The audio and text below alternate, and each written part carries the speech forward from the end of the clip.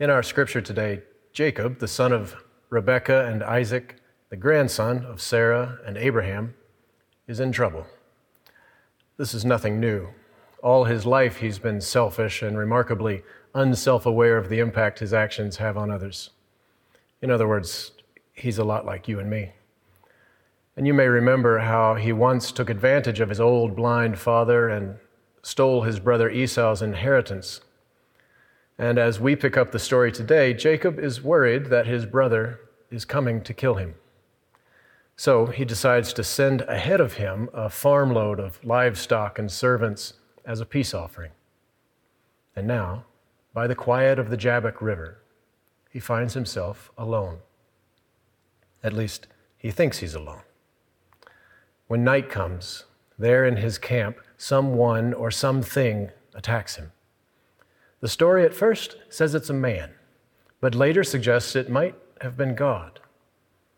The prophet Hosea, reflecting on the story in a different book of the Bible, says that Jacob wrestled that night with a messenger from God, a malach in Hebrew.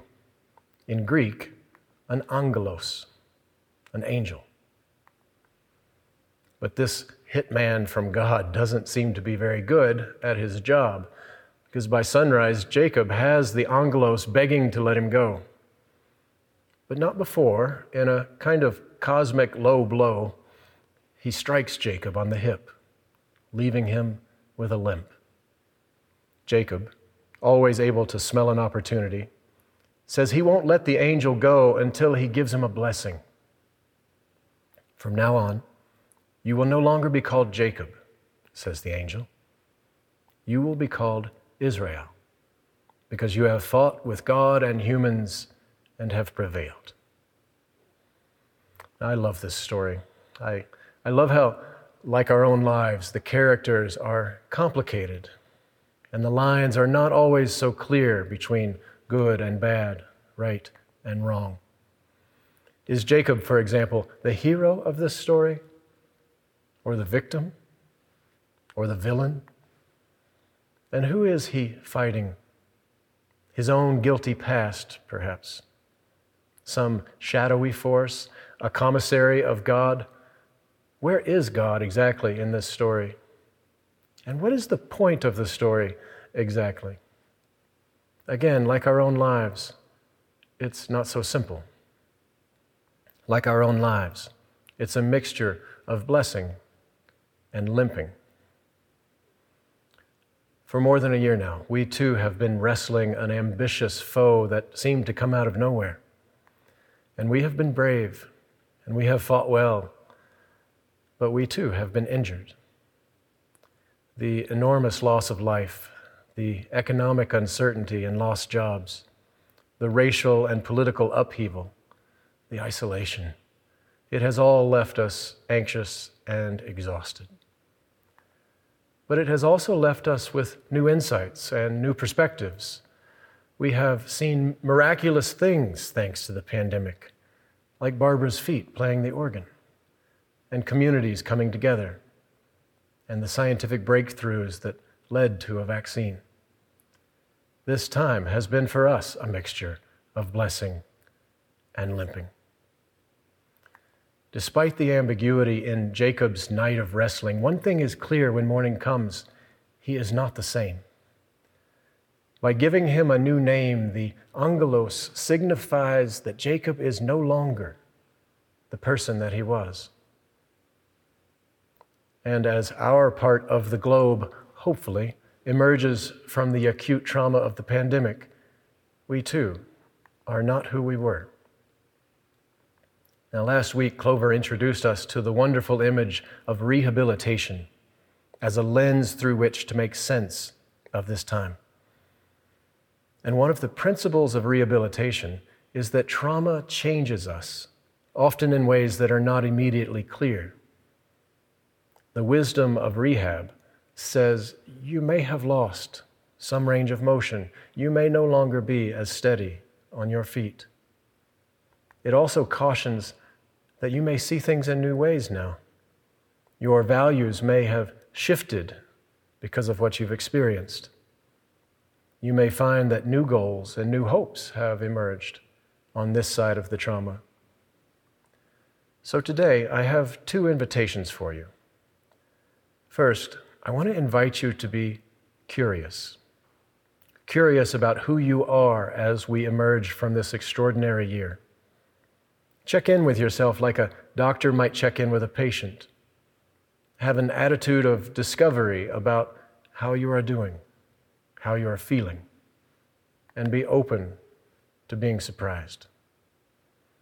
We know that this virus has wreaked havoc not just on our physical health, but on our mental well-being as well.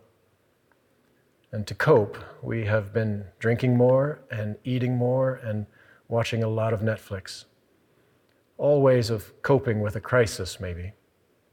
But now, it may be time to take stock of the toll this pandemic has taken on us, to be honest about the ways it has left us limping. And it's not just new challenges that we need to be honest about. By pushing us out of old routines and habits, we've been given the chance to see things from new angles. This strange time has blessed us with the chance to ask questions about how we want to spend our lives, what we want more of and less of. This is a time to be curious. And then once we've been curious, the second invitation is to be courageous. Can we courageously share with others what we've learned about ourselves? Can we admit the ways we are limping and ask for the help we need? And can we admit the things we are excited about and ask others to support us? We share an unspoken social contract that says we will show up tomorrow as basically the same person we were today, at least once we've had our morning coffee. And we all depend on each other to do this. Our boss at work, our family and friends at home, they have to be able to trust that we won't be someone completely different the next time they see us. So it can be scary to say and scary to hear the words, "I've changed. Something is different. I need something new." And that fear can keep us from naming what is now true. But stuffing down what's true seldom works out very well either. So the invitation is to be courageous, but also to be caring, to give others a chance to get used to the new you. The ways you've been changed by all of this may be small, more like adjustments, fine-tunings of the values you were already living out. Or you may discover that some larger shift has taken place for you. You may find that you need to claim a whole new name. If so, don't underestimate the willingness of people who care about you to adapt. They want you to be who you truly are. They just don't want to lose the parts of you they love. At least, that's been my experience. Whatever this time has brought for you, you may wonder where, in the midst of it all, is God. In times of change like this, it can feel like God is fighting us as much as God is helping us. But I believe that God is always in the business of helping us to be ourselves, of accepting ourselves, of loving ourselves, taking care of ourselves. Because it's only from that place that we can truly accept and love and care for others. So maybe God is there in the curiosity and in the courage that it takes to ask for what we need and to name who we are becoming. Maybe sometimes God wrestles with those parts of us that are holding us back and keeping us down. And maybe sometimes we need a punch in the hip joint to get our attention, to assure us that even in these strange days, that God is there for us. To our strange and mysterious God, and to God's angels in all of their many forms, we give thanks and praise this day. Amen.